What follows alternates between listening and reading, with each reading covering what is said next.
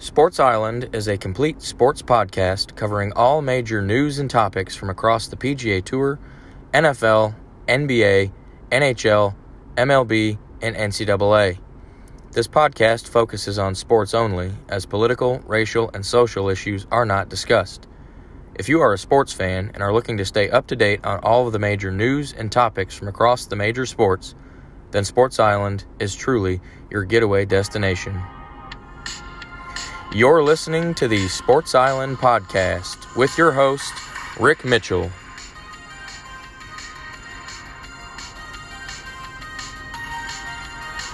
And now, the Sports Island Podcast. Hey everybody, and welcome back to another episode of the podcast. This is version 98 of the show. It is the Thanksgiving episode. We have a lot to get into, another good episode for you. Have a couple of golf tournaments to recap. We've made it to week 12 in the NFL season, which is Thanksgiving week. So we'll take a look at the standings, preview this week's games. College football, we'll talk about the playoff rankings that have been released, the newest edition, and there's quite a few changes after last weekend's games. Then, of course, we'll do a standings update in the NHL and the NBA. The Around the Island segment, as usual, lots of information this week, particularly in Major League Baseball. So we'll get you caught up on all of that. We're going to start off on the PGA Tour, and we'll take it back 2 weekends ago, all right? We haven't had an episode in a couple of weeks, so we do have quite a bit to get into for the entire podcast, but we'll back it up a couple of weeks on the PGA Tour. A couple weekends ago was the Cadence Bank Houston Open. That was at the Memorial Park Golf Course in Houston, Texas. It was a par 70. Distance was 7,412 yards. Okay, when we previewed this tournament a couple of weeks ago, we talked about this course. It was a municipal course. It's been around for over 100 years. PGA Tour originally played here back when it opened, but there was about a 60-year gap in the PGA Tour's play here at this course. It's underwent a lot of renovations. I've had some holes that were lengthened, some holes that were shortened, a lot of trees removed, short grass runoffs, and strategic bunkers, all of which you see on a standard municipal course that you would play on any given day. All right, greens for this thing also, they were uniquely contoured. All right, so we talked about that. The field was pretty solid. Several of the top-ranked players in the world were out there for the Cadence Bank Houston Open, including Texas native Scotty Scheffler, and you also had Hideki Matsuyama, Sam Burns, Tony Finau, Justin Rose, Gary Woodland, Jason Day, just to name a few. But this tournament, despite having a few big-name players, it just simply was not that competitive, okay? Tony Finau was your winner with a score of 16 under par. All right, and he came out in round one, shot 5 under 65, then really opened this thing up with an 8 under 62 on Friday and was the leader from that point on.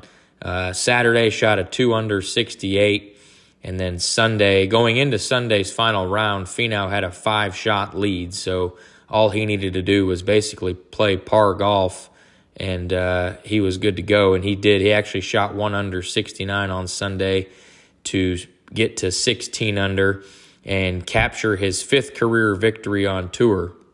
Okay, this was actually Tony Finau's 3rd victory in his last 7 starts. All right, so he's been playing some really good golf. Of course, this dates back to the end of the PGA Tour's regular season from this past year, where he'd won 2 events in a row. So 3 out of his last 7. He won this tournament by playing some very well-rounded golf there in Houston. His statistical rankings from the tournament, he was 1st in greens in regulation, 1st in fairways in regulation, 2nd in strokes gained putting, 2nd in strokes gained off the tee, and 4th in strokes gained tee to green. So very well-rounded game, allowed Finau to capture a 4-shot victory over Tyson Alexander, who was at 12 under par. All right, Ben Taylor was at 11 under par, solo 3rd. Then we had a 3-way tie for 4th at 8 under par, which was 8 shots back of Finau. That was Trey Mullinax, Alex Smalley, and Alex Noren. Okay, so those 3 were tied for 4th. Two guys tied for 7th at 7 under par, Adam Hadwin and Aaron Rai. And then a whole gaggle of golfers there at 6 under par, which was tied for 9th. Okay, it was Scotty Scheffler, Stephen Yeager, Keith Mitchell, Joe Bramlett, Joel Damon, and Gary Woodland. Also Justin Rose. Okay, so there's some big names there in that group of 6 under. They finished tied for 9th. 10 shots back of Tony Finau. That just tells you the level of golf that Tony Finau was playing. Like I said, this tournament really wasn't that close, all right? Finau had this thing wrapped up pretty much after Saturday, with that 5-shot lead. So Finau was your winner there in Houston, all right? Again, fairly good golf tournament, just not as competitive as you would have hoped, just given the number of decent name players that were out there, all right? But that brings us to last weekend's tournament, which was the RSM Classic, all right? It was at the Sea Island Golf Club, which has 2 courses. They played the Seaside course. That's in St. Simons Island, Georgia. It was a par 70. Distance was 7,060 yards, so about 400 yards shorter than Memorial Park there in Houston, all right? And this RSM Classic, the Sea Island Golf Club, the course was built in 1928, but an interesting fact about that is that it was redesigned by Davis Love III, who's a golfer, still plays every once in a while, and his brother Mark Love, back in 2019. So recently redesigned. It was a classic design link style course. All right. So it's very undulating. It's adjacent to the ocean, right on the ocean, seaside course, right? Sea Island. So there's a lot of water. Had a decent amount of bunkers. The wind and the weather was a factor. The first couple days it was kind of chilly, cooler temperatures, pretty breezy, a lot of wind going on, but they fought through it. The field for this was fairly average. Okay, only 4 of the top 40 ranked golfers in the official World Golf Rankings were out there. Some of the names that you would recognize: Brian Harman, Sepp Straka, Tom Hoge, Kevin Kistner, and current FedEx Cup points leader, at least going into this tournament, Seamus Power. He was out there. Some other recognizable names were Sahith Theegala, Justin Rose, Zach Johnson, and Jason Day. Okay. 4 of the last 6 editions of this RSM Classic have gone into a playoff, including 3 in a row from 2018 to 2020.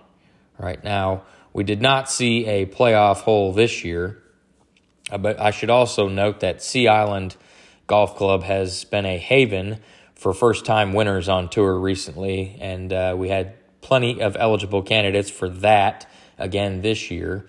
And when it was all said and done, Adam Svensson, the Canadian, Adam Svensson was your winner with a score of 19 under par. All right, now, he actually did so by shooting 3 over 73 on Thursday's opening round. Then he just turned it on. He went 6 under 64 on Friday, 8 under 62 on Saturday, which got him up near the top, and then shot another 6 under 64 on Sunday to capture his first career victory on tour. And if you remember, I just mentioned that Sea Island was a breeding ground for first-time winners. Well, this was Adam Svensson's first career PGA Tour victory in just his 70th career start on tour. So Svensson was at 19 under. He actually had a 2-shot victory over 3 guys who were tied for second at 17 under par. That was Callum Tarran, Brian Harman, and Sahith Theegala. All right, couple of names I just mentioned that you would recognize. They finished near the top.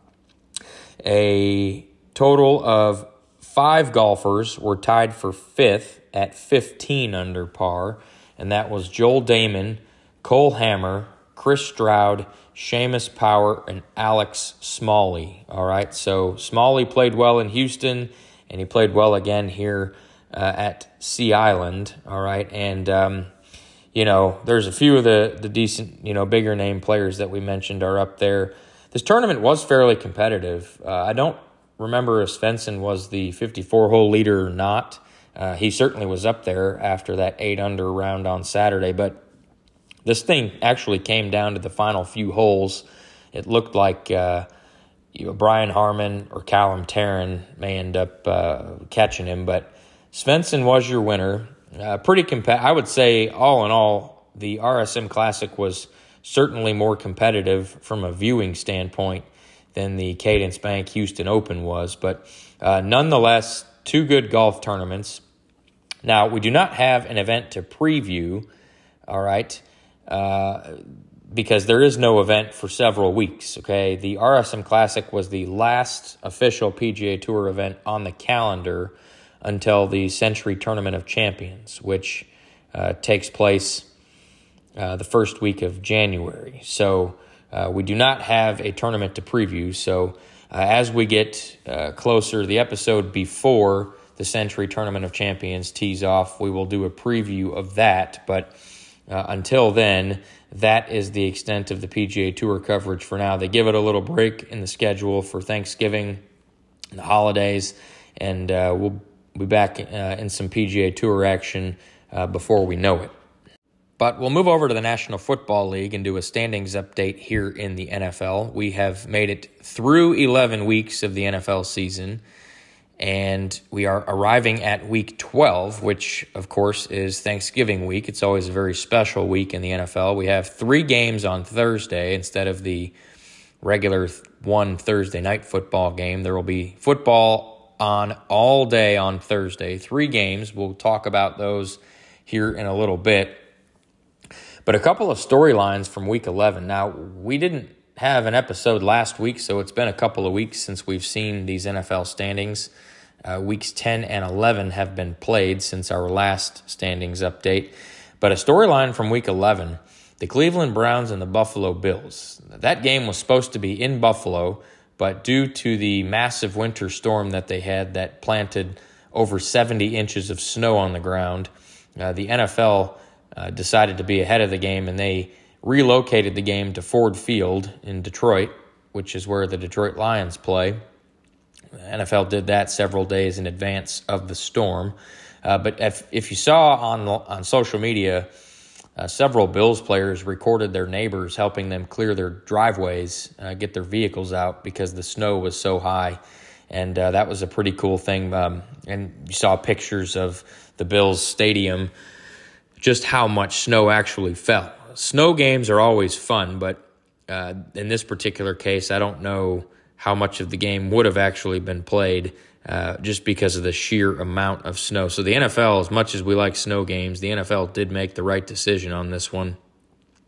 So that game was in Detroit, which, interesting fact for Buffalo is that they played Week 10 or Week 11 in Detroit against the Browns, and then they're staying in Detroit for their Week 12 game against the Lions, who they play on Thanksgiving. So the Bills actually play 2 consecutive games at Ford Field. They set up shop in the visitors' locker room against the Browns when they were supposed to be the home team so that they could keep their stuff in there all week for this week's game against the Lions. So pretty neat stuff there. And then Monday Night Football this past week, Week 11, was played at Estadio Azteca in Mexico City, right? It was the 49ers and the Cardinals that played that game. I think this was the second or third time the NFL has played in Mexico City fairly recently, but this was the 45th regular season NFL game that has been played outside the United States since 2005. Now, they've already played 2 games in London this year, maybe 3. 1 game in Munich, Germany, and now 1 game in Mexico City. So the NFL is certainly trying to globalize the brand even more than it already is. But that was pretty cool. The fans there were pretty loud, pretty rowdy all game. But that was some highlights from Week 11. We'll go into our standings update here. We're starting off in the AFC. The AFC East, the Miami Dolphins at 7-3, along with the Buffalo Bills. Now, Miami was on a bye this past week. Buffalo, of course, played. They beat Cleveland, so they're 7-3 as well. Now, the Bills, probably shouldn't have lost to the Vikings, so the Bills probably should be 8-2 at the very least. But the Dolphins are right there. Tua Tagovailoa, that offense in Miami is certainly one of the better ones in the league, and it's not one you want to face. This division could come down to the last week, frankly, because the New England Patriots and the New York Jets are both 6-4. Patriots played the Jets here in Week 11 for the second time in 3 weeks and beat them both times. So both of those teams are 6-4. Statistically, because of the head-to-head, the Patriots are actually third in the AFC East, and the Jets are fourth as it sits right now. So interesting turn of events there. You know, the Jets have looked like a playoff team so far, but their offense, they averaged 2.7 inches per play in the second half. I mean, I'm not kidding. 2.7 inches per play. That is just horrendous. They're talking about a quarterback change, possibly going back to Joe Flacco instead of Zach Wilson. Either way, the Jets, their defense is terrific. One of the better defenses in the league, but that offense is one of the worst in the league. They have failed to score 200 points through 10 games, okay, which is not great. So, especially not for a perennial or projected playoff team, rather. Over in the AFC North, the Baltimore Ravens, they didn't play real well against Carolina this week, but they got the job done and won, so they're 7-3. I mentioned on the last episode a couple of weeks ago that the Ravens have entered the chat for one of the best teams in the AFC. Certainly with their next few games, they look very, very winnable on paper. It's very possible that here in a few weeks we're talking about the 10-3 Baltimore Ravens. But either way, the Ravens are definitely one of the best teams in the AFC. And with that offense, with Lamar Jackson, you know, they don't have a whole lot of prolific weapons, so to speak, like Miami or Kansas City. But they just get the job done, and that defense is pretty rugged as well. So Baltimore's up top there. Cincinnati's second in that division at 6-4. All right, they beat Pittsburgh this past week, so they're up to 6-4. Pretty good. They started 0-2. All right, they're 6-2 in their last 8 games. Okay, so they've turned it around. They look like they'll probably be in the playoffs there in that AFC, but Jamar Chase should be coming back. I don't think it's going to be Week 12 this week. I think we're looking at Week 13 for a Jamar Chase return, but him coming back healthy into that lineup certainly will boost them. Then the Cleveland Browns and the Pittsburgh Steelers both sitting at 3-7. Now, the Browns are going to get Deshaun Watson back here in, I think, 2 weeks. Week 13 is when he's projected to come back, if I'm not mistaken. So Watson will be back. That ought to help the Cleveland offense. And due to that, I think they'll probably finish ahead of Pittsburgh. Pittsburgh just, they are heading for a top 5 pick, and they're getting there in a hurry. So Pittsburgh's 3-7. Probably this will be the first year that Mike Tomlin's missed the playoffs since he's been the coach, or finished with a record lower than 500 since he's been the coach of the Steelers all 16 years. AFC South, Tennessee Titans, they had a big Thursday night football win at Lambeau against Green Bay this past week. They're up to 7-3. In that Thursday night game, Derrick Henry became the 5th player in NFL history to score 10 rushing touchdowns in 5 consecutive seasons. So he currently leads the NFL in rushing yards. The guy's just an absolute monster, and the Titans go as Derrick Henry goes. All right, Tannehill is back playing quarterback, which certainly helps. And then it helps that they play in a division that's just straight trash. Okay, the Indianapolis Colts are second at 4-6-1, 2.5 games back. The Titans. The Colts did win Jeff Saturday's coaching debut in Week 10 against Vegas, but they ended up losing on a heartbreaker last-second touchdown against Philadelphia. They had the Eagles on the ropes all game. Indy was actually winning the entire game with the exception of the last 20 seconds when Philly scored to take the lead. But Colts, I don't see anything happening there.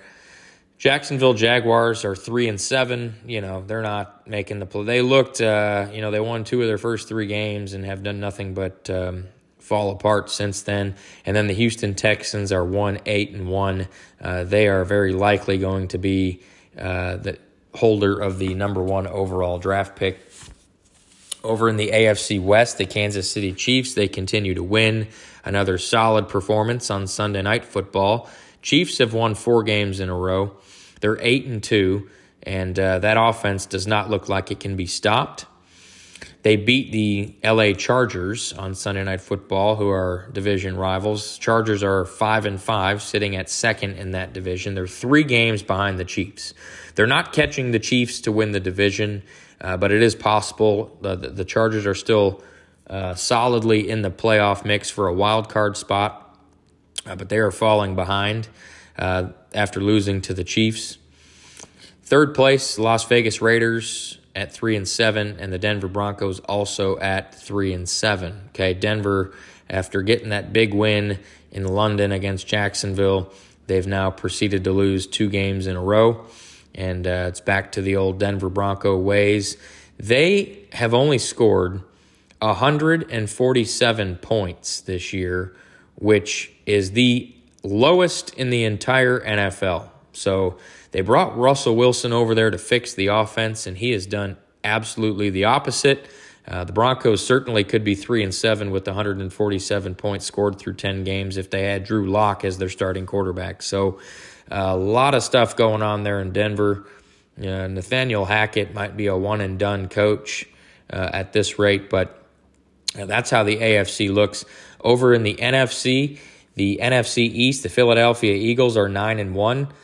They got lucky this past week, scoring a late touchdown on a Jalen Hurts keeper, and they almost lost to Indy, but they did lose their first game in Week 10 to the Washington Commanders, so that's something that has happened since the last episode. Eagles are no longer undefeated. They should be 8-2, but they are 9-1. Second place, well, let me back up with Philly. Their team is pretty loaded. They did sign a pair of veteran defensive tackles in Linval Joseph and Ndamukong Suh. Both got 1-year deals to finish out this year. They're both way past their prime. Not sure how much help either one is going to be, especially Linval Joseph. He's not been relevant for a while. He's made a few Pro Bowls. Same with Ndamukong Suh. He's a little more recent, playing at a higher level than Linval Joseph, but both of them are veterans who I think are just, filling a hole in the lineup. My Dallas Cowboys are second in the NFC East at 7-3. Had a massive win against Minnesota on Sunday. 40-3 was the largest margin of victory in Dallas Cowboys history. So I'm not sure you can play a perfect game in the NFL, but the Cowboys' performance on Sunday was as close to perfect as you get. They have exquisitely figured out how to use Tony Pollard and Zeke Elliott, both in the backfield. And Dak Prescott was 22 of 25 passing. So if Dak can be efficient like that, and the ground game can run like it is, the Cowboys are going to be up there in terms of Super Bowl contenders when it's all said and done. The New York Giants are also 7-3. All right, they were 7-2. To start the year, they just lost this past week. Again, I've been saying this all along. I think the Giants' record is probably the most fluky 7-3 I've ever seen. They just lost rookie wide receiver Wan'Dale Robinson to a torn ACL. He had 100 yards in their game against Detroit this past week. They got absolutely pummeled by the Lions, the Giants did, and at home. And then they lose their top wide receiver for the rest of the year. So it's going in the wrong direction for the Giants. As it sits now, they're certainly in the wild card for a playoff spot, but I don't know how much longer they can hold on, especially with the Washington Commanders charging hard like they are. They're up to 6-5. They may be fourth in the NFC East, but they have a better record than the entire NFC South division, and they're right there in the wild card mix if they can string a few wins together. Their schedule coming up is also very friendly, so I would not be shocked. I'm going to say, the Commanders have won 2 in a row with their schedule. I'm going to say that the Commanders overtake the Giants by the end of the season. I know they're only a game behind them, but they've played one more game. than the Giants. But I'm going to say the Commanders get into the playoffs over the Giants, just based on their schedule and just how they've been playing recently. But we'll have to see on that. The NFC North, Minnesota Vikings are 8-2. They were 8-1 and then just got absolutely pummeled at home by the Cowboys. Now, I did fail to mention, this was the third year in a row that Dallas has played in Minnesota during the regular season, and the Cowboys have won all three of those games the past 3 years. So I don't know what it is, something about that purple or playing in Minnesota, but Cowboys do really well in Minnesota. I still think the Vikings are a good team, and they have a 4-game lead in their division. So they're certainly going to win the NFC North, barring an absolute epic collapse. But the offense is really good. Defense just needs to tighten up there in Minnesota, and they will be a strong contender. Second place in the NFC North. If you would have told me this 4 weeks ago, I would have said you're nuts. But the Detroit Lions are 4-6. They are second in the NFC North. Okay, they have won 3 games in a row for the first time since I think either 2017 or 2019. So they're playing really well. Big piece of their offense is Amon-Ra St. Brown, wide receiver. In Week 10, he became one of 11 players in NFL history to record 135 catches in their first 25 career games. The dude is a target hog. He just absolutely catches everything thrown to him. And, he is a terrific young wide receiver there. The Lions have figured out how to use DeAndre Swift and Jamal Williams. Jamal Williams currently leads the NFL in rushing with 12 touchdowns. So Lions are playing some really good football at the moment. They're not going to make the playoffs just because they started out 1-6. I'd be hard-pressed to see them making it. They are 4 games back of Minnesota in their division, and they are a couple games behind the last-place wild card team. So I wouldn't say it's impossible, but I just wouldn't anticipate the Lions making the playoff. But they are 4-6, second in the division, ahead of the Green Bay Packers, who are third at 4-7. They were coming off a high on Sunday in Week 10, beating the Cowboys, and then lost at home to the Tennessee Titans on Thursday Night Football. And then the Chicago Bears, they're fourth in the NFC North. They're 3-8. All right, they've lost 4 games in a row, but none of them have been the fault of Justin Fields. That guy continues to just amaze me. He's been a much better passer over the last month and a half. He added another 150 rushing yards on the ground in Week 10, becoming the first quarterback since 1950 with 300-plus rushing yards in a 2-game span. He's breaking rushing records by quarterbacks set by Michael Vick, and he added another 80-something yards and a touchdown on the ground here in Week 11. The dude, he's going to end up with over 1,000 yards rushing probably, and damn near double-digit rushing touchdowns. The guy is just incredible. He's caught a lot of flack his first year and a half, but the Bears have finally figured out how to use him. And if they can just get some weapons around him other than Darnell Mooney and Chase Claypool, I think Fields is going to be a very, very good quarterback for years to come. Over in the NFC South, I'm not going to spend a lot of time. This division is hot trash. The Tampa Bay Buccaneers are in first place at 5-5. That's all you need to know about the NFC South. The Atlanta Falcons won here in Week 11 over the Chicago Bears, so they're up to 5-6. In that game, Cordero Patterson returned a kickoff for a touchdown. It was his 9th career kickoff return for a touchdown, which is the most kickoff return touchdowns in NFL history. So, of course, Devin Hester was the most prolific kick returner, punt returner. He has the record for the most special teams return touchdowns, but Cordero Patterson has the NFL record for most career kickoff return touchdowns. Don't write the Falcons off. I don't see how they make the playoffs, but they're playing in an absolutely putrid division. They have a very legitimate chance to win at this rate. So keep an eye on Atlanta as a possible division winner there. Who the hell would have thought that back in the beginning of the season?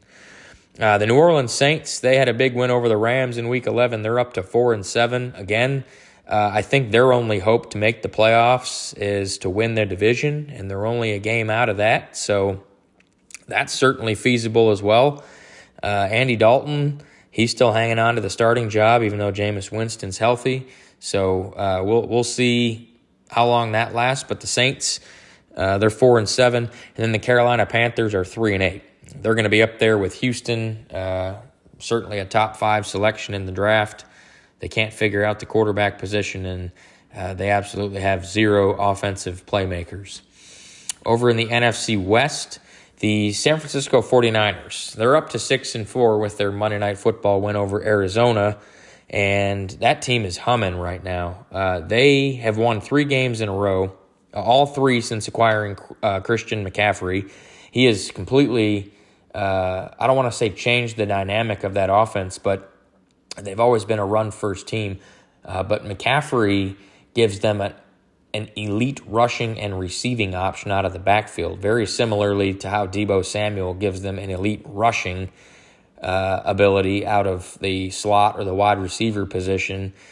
You know, that team is loaded with weapons. You know, Christian McCaffrey, Deebo Samuel, Brandon Ayuk has been turning it on. He's been lighting it up. And then George Kittle has 4 touchdowns in his last 4 games, I think. So he's, you know, that offense, Jimmy G is not flashy, but he's consistent and he knows how to operate his offense. And Kyle Shanahan as the head coach, that team is probably one of the best 3 teams in the NFC behind Dallas and Philadelphia. And I would argue, given a 1-game winner-take-all playoff game, I'm not so sure that San Francisco doesn't beat either one of those teams, all right? So keep an eye on the Niners, man. They look really good. Seattle Seahawks, they're 6-4, all right? They're tied with San Francisco for the division lead, you know, but if I'm putting my money, I think ESPN's FPI projects San Francisco to win the division with 85% confidence. So, you know, I don't see how Seattle finishes ahead of San Francisco at this rate, but, you know, anything's possible, I suppose, especially we didn't expect Seattle to even be in the conversation this year, and they are. So Arizona Cardinals 4-7 after losing on Monday Night Football. They haven't had Kyler Murray the last couple of games, and not only did they not have him, Zach Ertz in Week 10, he injured his knee. He's out for the year with the knee injury. He's already had surgery on it. And then the Los Angeles Rams 3-7. That is just absolutely horrendous, and they are not making the playoffs. All right, Cooper Kupp was he hurt his ankle in Week 10. High ankle sprain. They put him on injured reserve. He had surgery on an ankle sprain, so that should tell you how severe it is. They've listed him as 6 to 8 weeks in terms of absence. There's only 7 weeks left in the regular season, so with the Rams not making the playoffs at 3-7 through 10 games, I don't see why Cooper Kupp would come back this year. The Rams were playing like shit before Kupp got hurt, so that's not really an excuse as to why they lost this past week to New Orleans. But, you know, the Rams, after winning the Super Bowl, they are a complete shell of themselves. But this weekend, like I mentioned, Week 12, just preview the Thanksgiving Day games. That's what most of us care about here in Week 12. There's 3 of them, and it starts at 12:30 p.m. Eastern Time on Thursday, Thanksgiving Day. The Buffalo Bills are at the Detroit Lions, all right? Second consecutive game in Detroit for Buffalo, as I mentioned. Lions have 3 straight wins. This game a few weeks ago looked like it was going to be a joke, but now it looks like it might be a legitimate game. And that game's at 12:30 p.m. Eastern on CBS. The midday game is the New York Giants traveling down here to play my Dallas Cowboys. That game is at 4:30 p.m. Eastern Time, 3:30 here Central. That game's on Fox. Now, this is a big game for the Giants, right? I mentioned they're dealing with some injuries. They haven't played real well the last couple of weeks, and the Cowboys are coming off a record-setting performance in franchise history. So Cowboys need this one. Hopefully they can come out sharp and take care of the Giants. They usually have a little bit of trouble with these Thanksgiving games, the Cowboys do. So, I'm hoping for the best with this one to get the Cowboys up to 8-3. And then the nightcap is the New England Patriots traveling to Minneapolis to take on the Minnesota Vikings. That game is at 8:20 Eastern on NBC. So all of the major networks, the three major ones, each have a game. And, that's what we look forward to in Week 12 is the Thanksgiving game. And, I'm sure like all of you will be stuffing my face with food on Thanksgiving, watching NFL football all day long. So we will check back in next week and see how Week 12 turned out. But we'll move on to college football and do some college football playoff rankings. These are the Week 12 rankings. I think the last episode we did, it was the Week 10 rankings, which was the second week that they had done the rankings. So it's been a couple weeks. They've changed quite a bit. And we had some good games this past weekend, and a lot of the top teams kind of struggled in their games. We'll start, of course, the college football playoff is only the top 4 teams at the final rankings. So when the final rankings come out, the top 4 teams are the teams that get into the college football playoff, with 1 playing 4 and 2 playing 3. Okay, so we'll start the rankings off with the number 1 team in the country. That is the Georgia Bulldogs. Okay, they are 11-0, and they have already clinched a spot in the SEC championship game in Atlanta. So they're solidly at number 1. The number 2 team in the country right now is the Ohio State Buckeyes. They're also 11-0. They had a little bit of trouble with Maryland this past week. They were only up by 3 points with about 4 minutes to go. Got a late pick six, which gave them a little bit better, a more aesthetically pleasing final score than what it probably should have been. But nonetheless, Ohio State, certainly the eye test would tell you that they are a playoff team. However, the number 3 team in the country is the Michigan Wolverines. They're also 11-0. They struggled mightily against Illinois this past week. In fact, Michigan needed a last-second field goal to beat Illinois this week. So that game was in Ann Arbor, too. It was a home game for Michigan, and they almost lost to Illinois. So neither of those teams looked particularly good. And it just so happens that those 2 teams play each other this weekend, and that game is in Columbus, Ohio. So I'll talk about that more here in a minute. The number 4 team in the country, TCU Horned Frogs. They are 11-0. They needed a miracle win last week in Baylor. They were on the road in Waco, trailed pretty much the whole game, and they also kicked a last-second field goal, kind of a little bit of drama there. They ran the ball with 22 seconds left and no timeouts, got an extra 3 yards out of it. Field goal team ran on at the last second they could, set up shop real quick, and the kicker made the field goal as time was expiring. So dramatic win for TCU, but nonetheless they're going to be in the Big 12 championship game. We don't know their opponent just yet. But they're currently 4. The first team out of the playoffs is the number 5 LSU Tigers. All right, LSU's 9-2. All right, they've beaten Ole Miss and they've beaten Alabama. Those are their 2 key wins.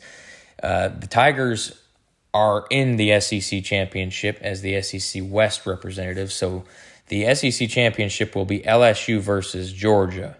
So I'll talk about some scenarios here in a second. But LSU sitting at 5 is very interesting at the moment. Number 6 is USC, Southern California. Trojans had a big win over UCLA this week on the road to move up to 10-1. That offense looks potent. Caleb Williams, quarterback, might just win the Heisman this year. So USC, I think they're sitting pretty right now with where they're at. They have clinched a spot in the Pac-12 championship game. Their opponent is TBD at the moment. Number 7 is Alabama. They're 9-2. They do not have a chance to get into the playoffs. Not sure why they're ranked as high as they are, but They're not playing in the SEC championship, and they already have 2 losses. So you can eliminate Alabama from the playoffs. Number 8 is Clemson. They're 10-1, and they, they're hanging around. They don't look overly impressive, but I'm surprised. Truthfully, I'm surprised that they're behind Alabama. I would have figured they would have been number 7 just because they have 1 less loss. But they had an ugly loss to Notre Dame a couple of weeks ago, and that has seemingly cost them ever since. But Clemson is still potentially in the playoff mix. There's a lot of stuff that has to happen for Clemson to get in, but they're still hanging around. Number 9 is Oregon.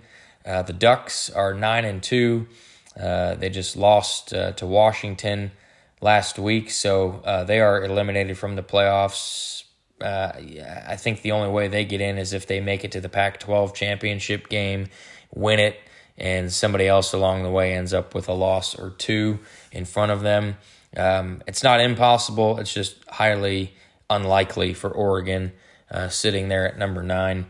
And then number 10 is Tennessee. They ended up sliding all the way to 10. They just got absolutely pummeled by South Carolina on Saturday. And to make matters worse, their Heisman potential quarterback, Hendon Hooker, he tore his ACL on his left knee, so he's out for the year. That's a huge blow. That loss pretty much eliminated Tennessee after already having lost to Georgia. So Tennessee is out of contention, and that's where we'll stop the rankings updates. Now, the scenario part of this, it gets very interesting when you start digging into it. Georgia, they're in the SEC championship game. There's a high probability that they're going to win the SEC. So if Georgia wins the SEC, they'll be the top overall seed. They'll finish the rankings at number 1. So it's looking pretty good. Even if Georgia were to lose somehow their last game before the conference championship, I still think they would probably be in the playoffs if they won the SEC championship. Now, Ohio State and Michigan, that game is this weekend, okay? And whoever wins that wins the Big Ten East. The Big Ten West representative is probably going to be either Iowa or Purdue, neither of which are going to beat Ohio State for sure. They may give Michigan a run for their money. I know Michigan has been playing really well. Blake Corum, their star running back, he got hurt. He hurt his knee last week, so we'll see what his availability is. Certainly won't be 100%, we know that. But if Ohio State beats Michigan, they're in the playoffs because they're not losing the Big Ten championship game to whoever they play. So Ohio State will be in if they beat Michigan. If Michigan loses, they're all but out. They have the second to last schedule in terms of strength of schedule for non-conference opponents. So second worst in the entire FBS in their non-conference schedule. So they don't have any signature wins, and not like Ohio State and the other teams around them do. So if Michigan loses, they're out. They're not playing in the Big Ten championship. They're out. You can write them off. TCU gets interesting. Their last game, of the season before they play at the Big 12 championship, TCU basically needs to win out. I think the committee has been trying to find a reason to not include TCU because if we're being honest, if TCU played Georgia tomorrow, who's winning that game? It's Georgia, and it's probably not particularly close. All right, so I think the committee's been trying to find a reason to eliminate TCU, but TCU is playing in the Big 12 championship. I believe their opponent is either going to be Kansas State or Texas, depending on what happens this weekend. But if TCU wins their last game and wins the Big 12 and they finish 13-0 with the conference championship, they're going to be in the playoffs. There's not a team that's going to pass them. All right, because the committee puts a lot of weight into conference championships. So If TCU wins their last 2 games, they're in. Now, if they lose one of those last 2 games, then it becomes very interesting, because if they lose their final regular season game but win the Big 12 with 1 loss, they're still very much in the conversation. But if they win their last game of the regular season and lose the Big 12 championship, you can probably kiss them goodbye as well. LSU is interesting because they have 2 losses right now, okay? But if they were to win their last game and then go to Atlanta and beat Georgia in the SEC championship, you'd have a 2-loss SEC champion that would have beaten the number 1 team in the country to do that. So I would certainly think that LSU would grab one of those 4 spots, okay? And then you'd have 2 SEC teams in there. And then number 6, Southern California. USC is in a pretty good spot. They're 10-1. I can see them certainly winning the Pac-12, winning their last couple of games and winning the Pac-12. So that would give them, an 11-1 record with a conference championship, or 12-1 rather, with a conference championship. And then you'd have to, you'd have to hope that Ohio State beats Michigan. Because if Ohio State loses, I do think there's potential. They have a couple of signature wins over Notre Dame and Penn State. The committee might be prone to considering Ohio State. I don't think they would, but it's far more clear that if Michigan loses that game, Michigan's out. So USC's rooting for Ohio State to pummel Michigan, and they're also rooting for TCU to lose the Big 12 championship game. So if both of those things happen, then USC potentially slides up into that 3 or 4 spot with a 12-1 record in a conference championship. So, there's a lot that can happen these next few weeks. But I think your playoff teams are looking like it's going to be 4 of the top 6 that currently sit right now between Georgia, Ohio State, Michigan, TCU, LSU, and USC. I think the only other team I think reasonably could enter the conversation is Clemson, because they have a chance to win a conference championship with 1 loss on their record. So it was an ugly one, but I still think the committee would be at least willing to give Clemson a shot if a bunch of other stuff hit the fan in front of them. So crazy week in college football coming at us, some big games, and that'll take us into next week's rankings, where we'll be getting closer to the final set of rankings, and we'll have obviously a much better picture after this week's games to see where things lie, and we will check back in next week to go over the Week 13 college football playoff rankings. But we'll move over to the National Hockey League and do a standings update here in the NHL. Of course, just like the NFL, it's been a couple of weeks since we've checked back in on these, so they have changed a little bit. We'll start off in the Eastern Conference, the Metropolitan Division. The hottest team in the NHL right now is the New Jersey Devils. They are 16-3, and they have won 13 games in a row, which is tied for their franchise mark for the longest winning streak in franchise history. I mean, the Devils are hotter than a fox in a forest fire right now, and they do not have the best roster or anywhere near that in the Eastern Conference. So I don't think anybody would have predicted that they would be on a 13-game winning streak sitting at first place in the Metropolitan Division. But such is the case. They're 16-3. Carolina Hurricanes 10-5-4. New York Islanders 12-8. New York Rangers 9-6-4. The Pittsburgh Penguins, they are 9-7-3. They've won 3 games in a row. Been fairly disappointing so far this year. Sidney Crosby was the NHL's first star of the week this past week. Philadelphia Flyers 7-8-4.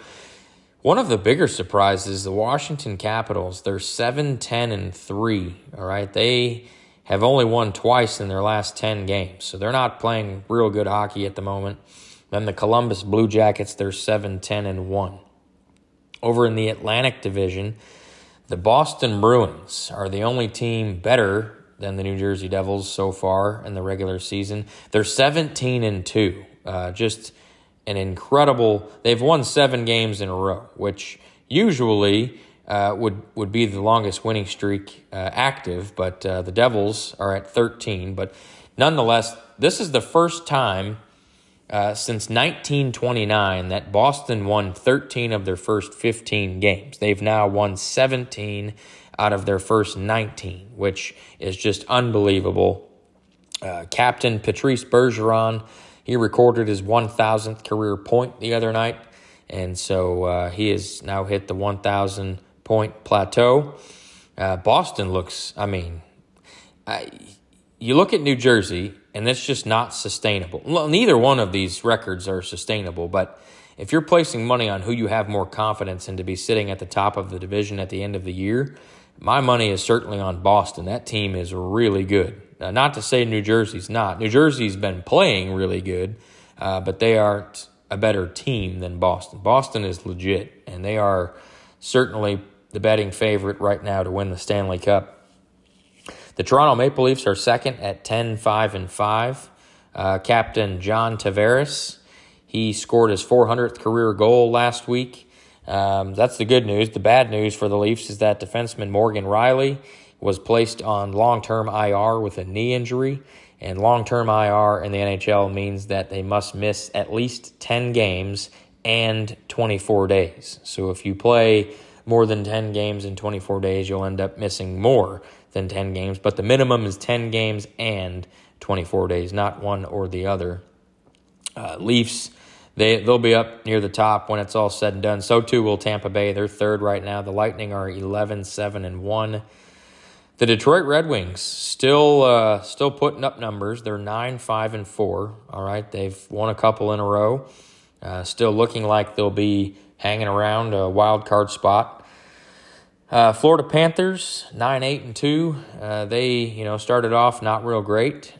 Still not playing exceptional. They've only won 4 times in their last 10 games. The Montreal Canadiens, they're 9-8-1. They're a good, solid young team that'll probably be really legitimate here in about 3 years. And then the Buffalo Sabres are 7-11. Ottawa Senators 6-11-1. Over in the Western Conference, the Central Division, my Dallas Stars are up top there at 11-5-3. They've been playing really good hockey this year. I am pleasantly surprised with how they've played. Coming into the year, younger roster, not really sure.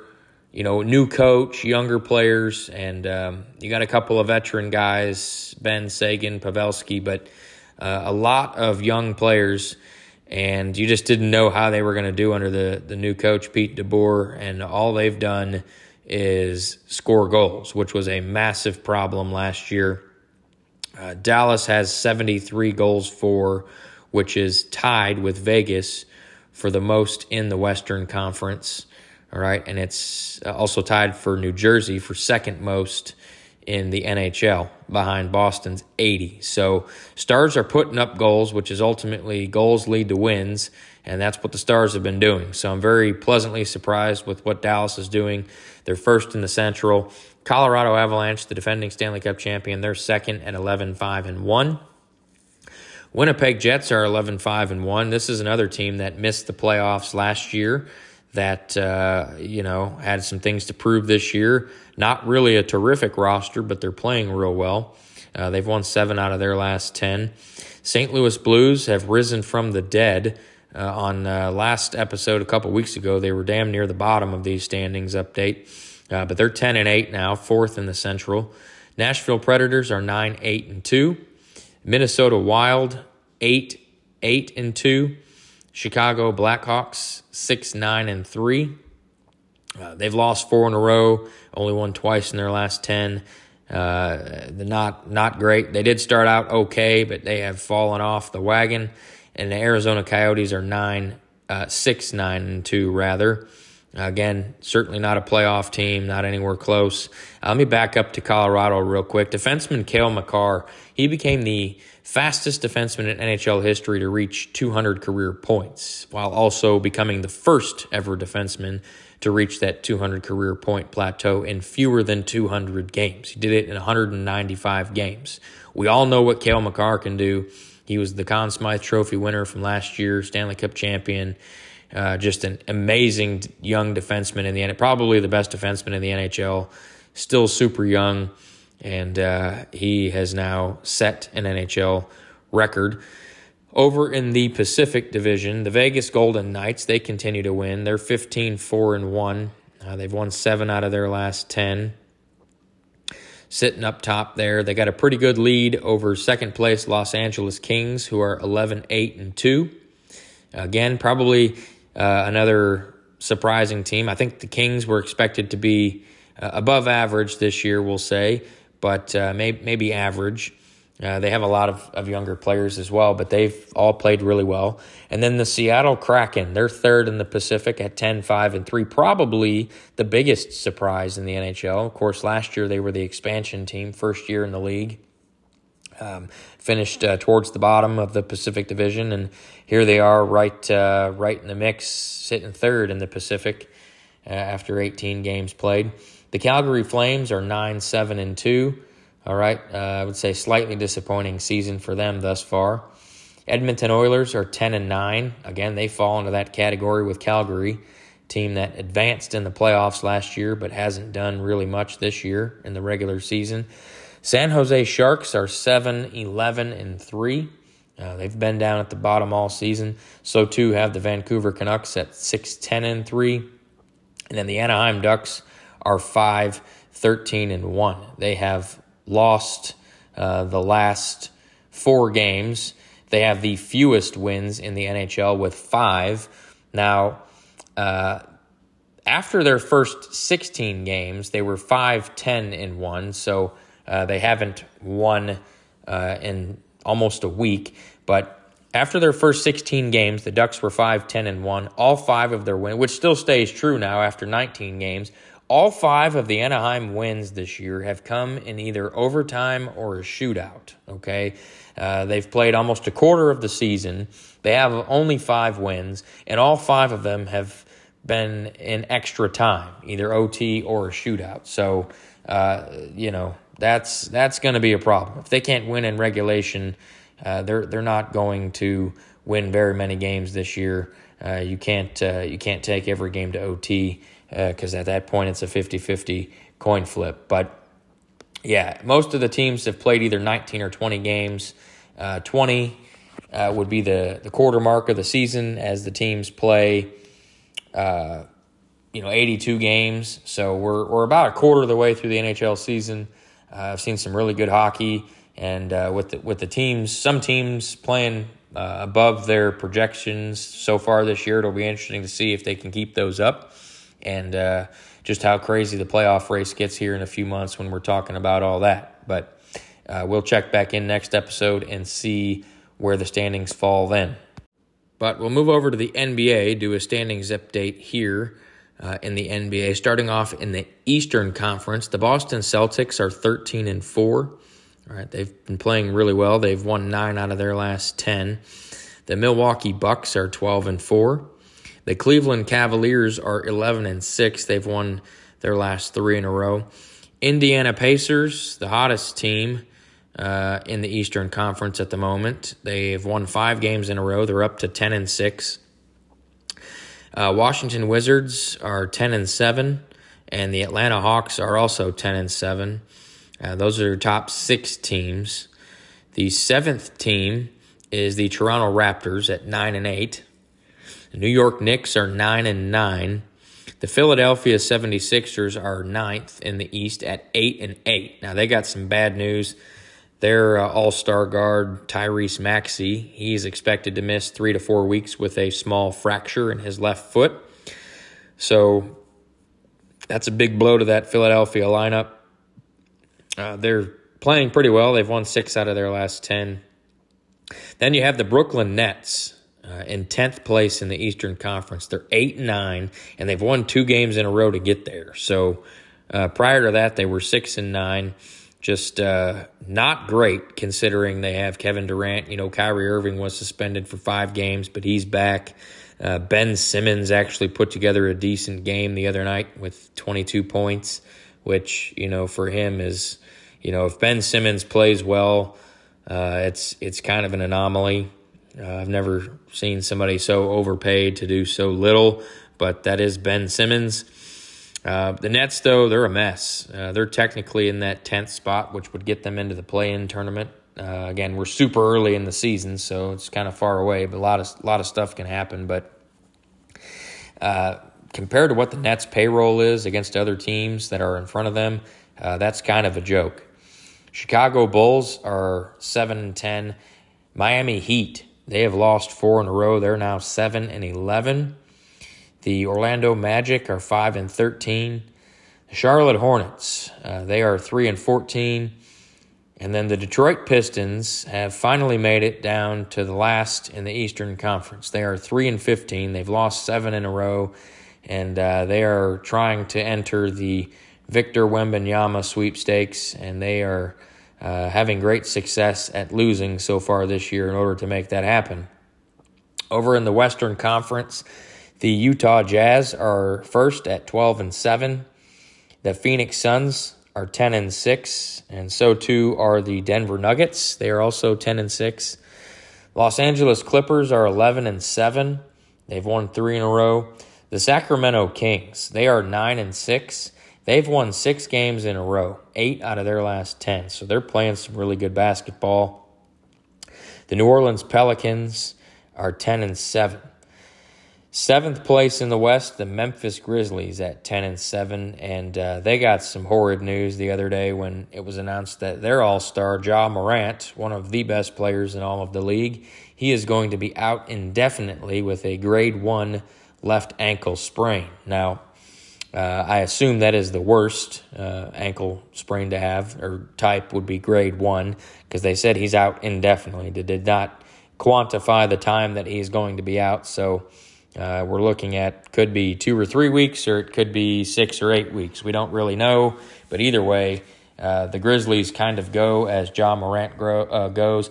Desmond Bane has been playing really well this year. He's going to have to pick up the slack left by Morant's absence, but the Grizzlies, I think, will be around at the end of the season.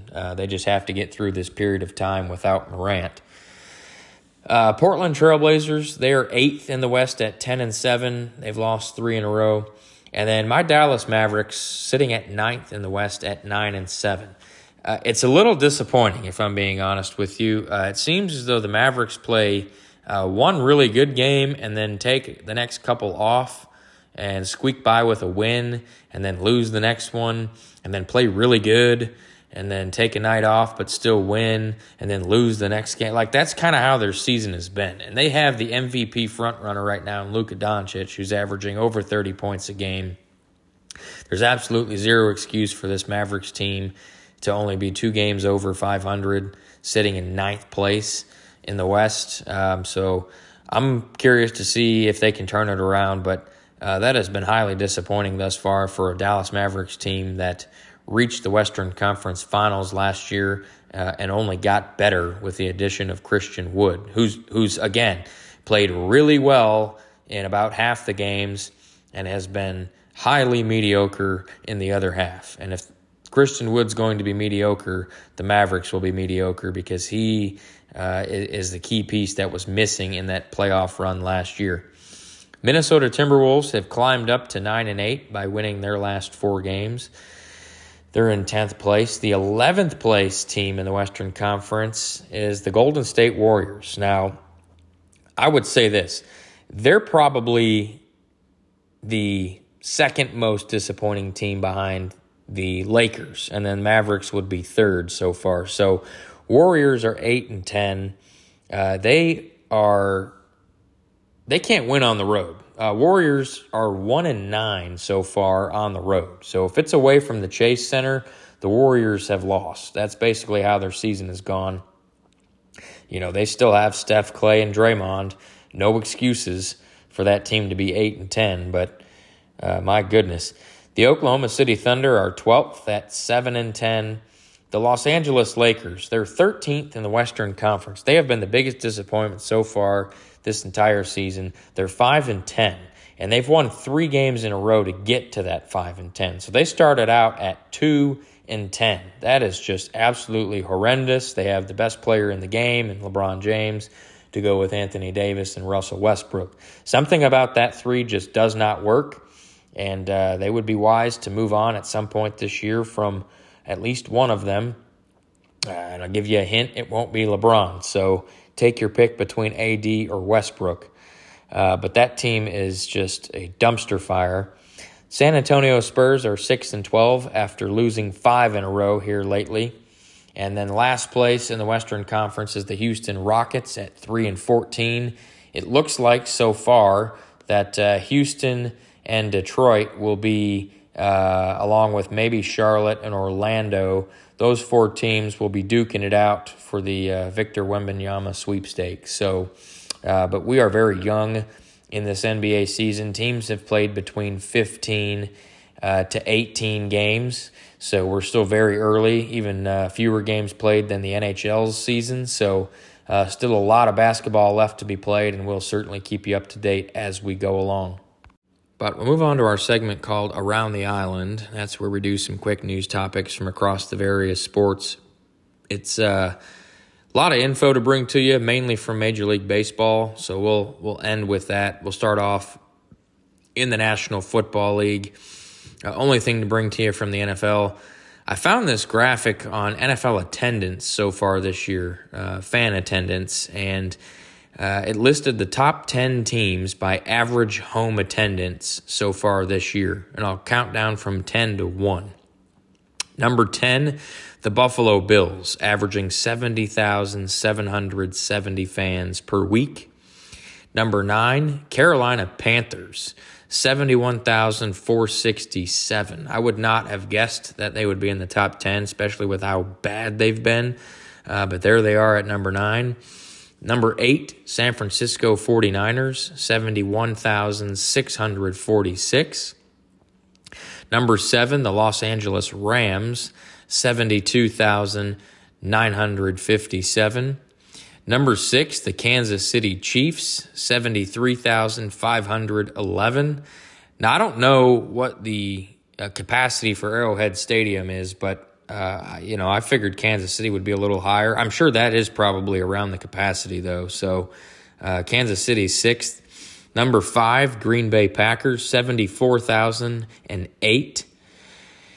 Number 4, the New York Giants, 76,337.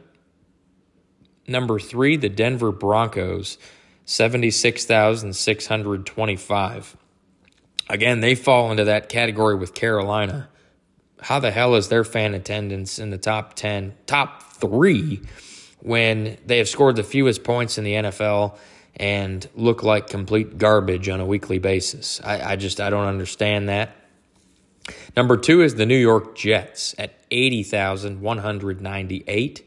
And then number 1 in average fan attendance so far this year is my Dallas Cowboys, 93,388. Right? We all know AT&T Stadium is one of the bigger ones, and the Cowboys fill it up every week. Now, I did find this interesting that both the New York Giants and the New York Jets play. They play at MetLife Stadium, both of them, which is in East Rutherford, New Jersey. But the Jets average almost 4,000 fans more than the Giants do per week, which I thought was interesting. And then on the flip side of that, Los Angeles Rams, they sit there at 7th in average NFL attendance. They share SoFi Stadium with the Los Angeles Chargers, who are nowhere to be found on this list. So I just thought that both of those facts were interesting. And again, just the graphic as a whole, in case you were wondering who has the highest NFL fan attendance in the league. I just wanted to throw that in there. We'll zip over real quick to the NBA. A couple episodes ago, maybe 3 now, but certainly 2 episodes ago probably, I talked about the Brooklyn Nets. They were, they had fired Steve Nash as their mutual part ways there for both Nash and the Nets as their head coach. And they were talking about hiring Ime Udoka away from the Boston Celtics. But right after I had talked about that on the podcast a couple podcasts ago, the Nets came out and said that they have named their interim head coach, Jacques Vaughn, their new head coach, and they're just removing that interim tag. Now, the Brooklyn Nets said that this was done for multiple reasons, one of which was said to be related to the Kyrie Irving drama off the court that he was suspended 5 games for. Either way, the Nets are just a mess right now. We just talked about their record is 6-9, I think it was, and they're just a highly disappointing team right now compared to where they should be or where their payroll puts them in terms of one of the better rosters in the NBA. And the Nets are a mess. But the point of that was to tell you that their interim head coach, Jacques Vaughn, is now their permanent head coach, at least for the rest of this year. But we'll move over to Major League Baseball, and there's an absolute ton to get into this week. We'll start off, we are fully in the offseason. It is MLB hot stove season, so we've got some trades, some free agent signings to go over. We'll start off with a few trades. My Texas Rangers, they have acquired starting pitcher Jake Odorizzi and cash considerations from the Atlanta Braves in exchange for pitcher Colby Allard. Now, the Braves, they acquired Odorizzi at the trade deadline this past year from Houston. Played okay for Atlanta. This is a good trade for Texas. Odorizzi's not flashy, but he's a good, stable pitcher for a middle-of-the-rotation guy. And I think it's going to work out. He'll probably end up being the third or fourth starter in that rotation, depending on what else the Rangers do this year. But I'm for it. The Seattle Mariners, they made a couple of trades. The first one, they went out and they acquired outfielder Teoscar Hernandez from the Toronto Blue Jays in exchange for relief pitcher Eric Swanson and minor league pitcher Adam Macko. Now, the Mariners added Teoscar Hernandez, who's capable of hitting 25 to 30 home runs for them in that lineup. That's full of home run hitters. That's a great get for the Mariners. It crowds their outfield. For them, it's not good that they had to trade Eric Swanson. He was a big part of their bullpen in their playoff run this year, but I think they're wanting to beef up the offense even more so they can take care of Houston next year in the playoffs. And then because the outfield's so crowded in Seattle, they went and traded outfielder Kyle Lewis to the Arizona Diamondbacks in exchange for minor league outfielder Cooper Hummel. The Los Angeles Angels, they acquired third baseman Gio Urshela from the Minnesota Twins in exchange for a minor league Class A prospect. So that's a potentially a low-risk, high-reward signing there for the Angels, right? Urshela's not really a great player, but he's certainly above average, I would say, maybe round average. But he's capable of hitting over 20 home runs himself, and all they gave up was a Class A prospect. Some free agent signings to get into. San Diego Padres, they re-signed their closer Robert Suarez, 5 years, $46 million. That's some serious cash for a relief pitcher who's not even their closer. He's the setup guy, the eighth inning guy. But he played so well at the end of the year and in the playoffs that the Padres really didn't have a choice. They get him, Suarez, and Josh Hader in the ninth. That's probably the best 8-9 pitching duo in Major League Baseball. The Houston Astros, they re-signed relief pitcher Rafael Montero, 3 years, $34.5 million. He's in that setup role too. Ryan Presley's their closer. He too is also a free agent that they've yet to re-sign, but Montero gets 3 years, over $11 million per season. Los Angeles Angels, I mentioned they traded for Gio Urshela. They went out and they signed pitcher Tyler Anderson, 3 years, $39 million. Anderson was on the Dodgers last year. He rejected their 1 year qualifying offer. That's a good signing for the Angels, who get to pair him in the rotation with Shohei Ohtani and Noah Syndergaard. New York Yankees, they re-signed Anthony Rizzo to 2 years, $34 million, with a club option for the third year. That buyout in the third year is $6 million. So I know the Padres were looking at Anthony Rizzo to fill their first base spot, but The Yankees ended up giving him a little more and re-signing him. The Texas Rangers, they re-signed starting pitcher Martin Perez on his one-year qualifying offer of $19.6 million. Based on the season that Perez had last year, he led the majors in ERA through the All-Star break. So for the first half of the year, to get him at $19 million, that's pretty good. And I don't think that the Rangers are done yet. I think the Rangers are major players for either Carlos Rodon or Jacob deGrom. So stay tuned on that. I've heard reports on both of them looking at Texas. And then the San Francisco Giants, they've re-signed outfielder Jock Peterson. He accepted his one-year qualifying offer of $19.6 million as well. Major League Baseball awards were handed out. All right, we'll start off with the Silver Slugger Awards. Of course, this is for exceptional batting in each league. We'll start off in the National League. Your National League Silver Slugger Awards, you have at catcher, JT Realmuto, the Philadelphia Phillies. First base, Paul Goldschmidt, St. Louis Cardinals.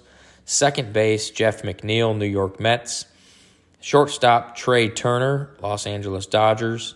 Third base, Nolan Arenado, St. Louis Cardinals. Outfield, you have Kyle Schwarber from the Phillies, Mookie Betts from the Dodgers, and Juan Soto from the San Diego Padres. Those are the guys that finished with the highest batting average at each position.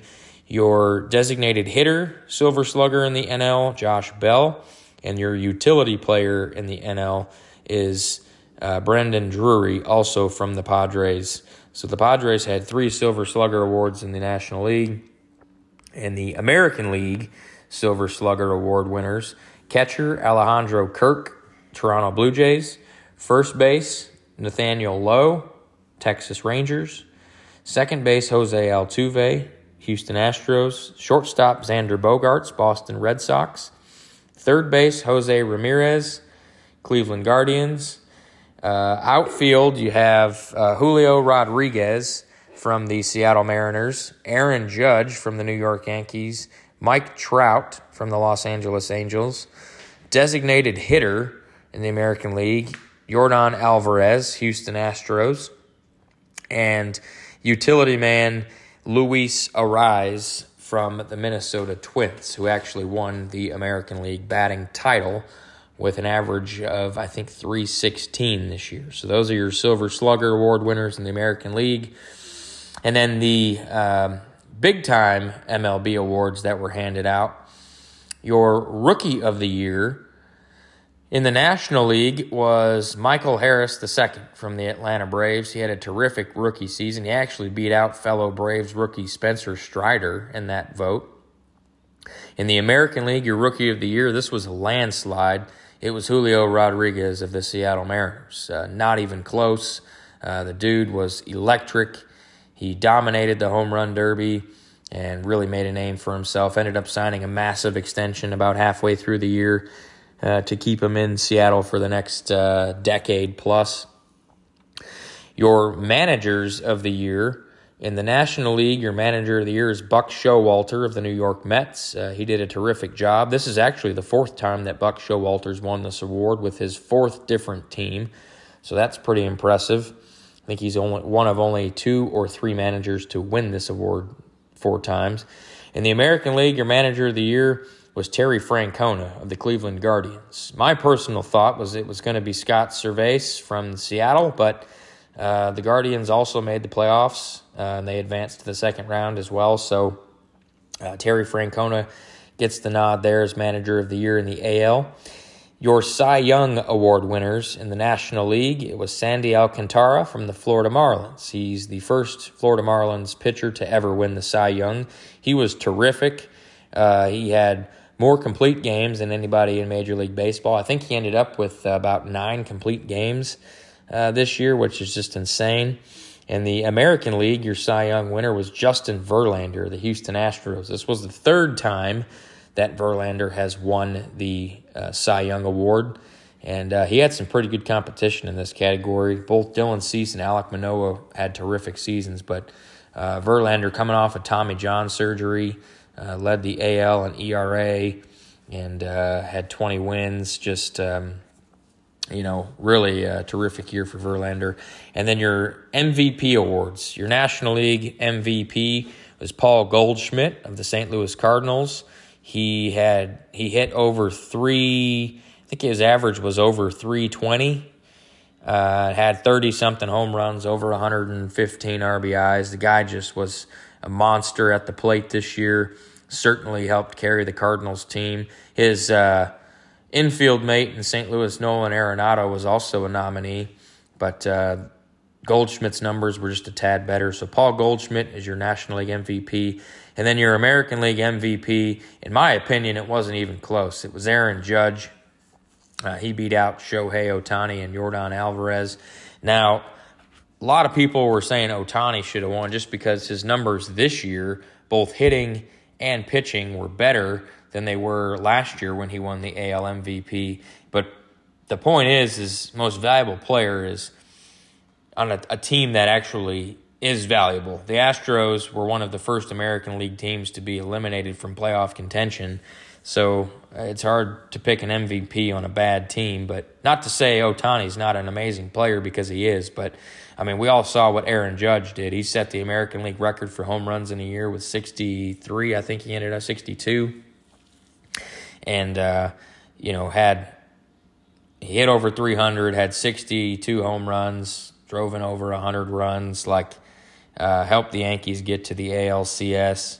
And really was not a question in my mind who the AL MVP was, and the voters agreed because Judge is your American League MVP. Now, a couple other notes just to finish up Major League Baseball. The Kansas City Royals, their owner, John Sherman, he announced that the team is planning to leave Kauffman Stadium at some point in the next couple years, and they are going to be building a $2 billion ballpark village right there in downtown Kansas City. The 3D mock-up that I've seen looks pretty cool, and it looks very similar to the ballpark village that's in St. Louis outside of Busch Stadium, and also the Texas Live ballpark village type area next to Globe Life Field here in Arlington, Texas. So basically what the ballpark village and Texas Live are, it's a bunch of bars and restaurants and hotels and just gathering areas and hangout places there right next to the ballpark, all, right there, concerts, that kind of stuff. It's pretty cool. If you haven't seen Texas Live or Ballpark Village in St. Louis, look them up and you can see what I'm talking about. But that's pretty cool for Kansas City. Finally, the Royals dumping some money into that stadium. They've been playing at Kauffman Stadium for a long time. It's not one of the nicer stadiums, so I can certainly see why they're wanting to get out of there.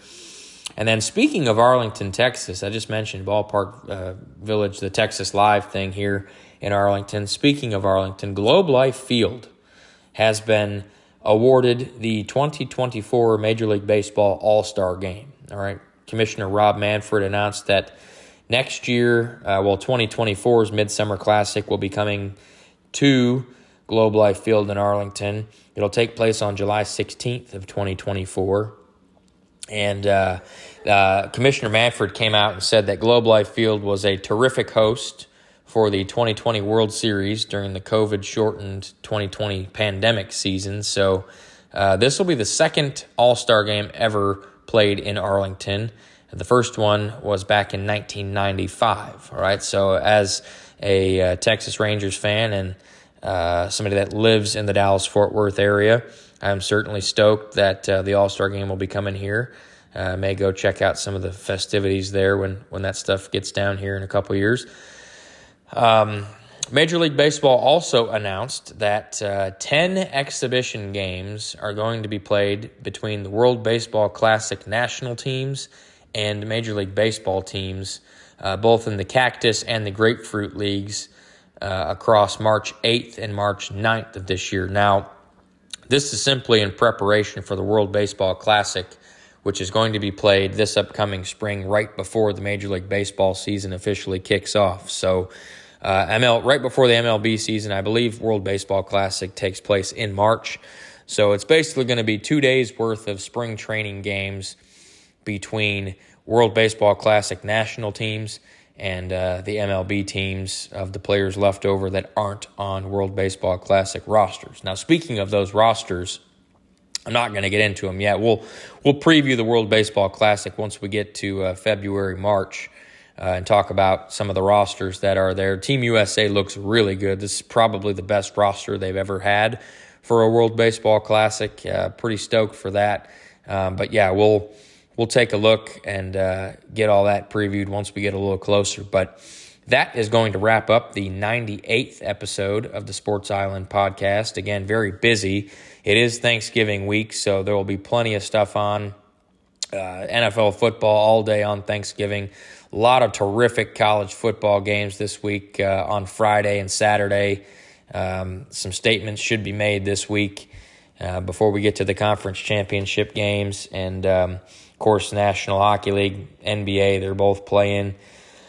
So a lot of good stuff to watch this week, and I know I will certainly be tuned in. And I know if you're listening to this podcast, you're a sports fan, so I know you will be as well. But in the meantime, have a great Thanksgiving week. Happy Thanksgiving to you and yours, and we'll check back in on the next episode. Thanks for listening to the Sports Island Podcast. Be sure and find it on Facebook at Sports Island Podcast. I'm Rick Mitchell, and I'll catch you next time right here on the Sports Island Podcast, which is available everywhere you listen to podcasts.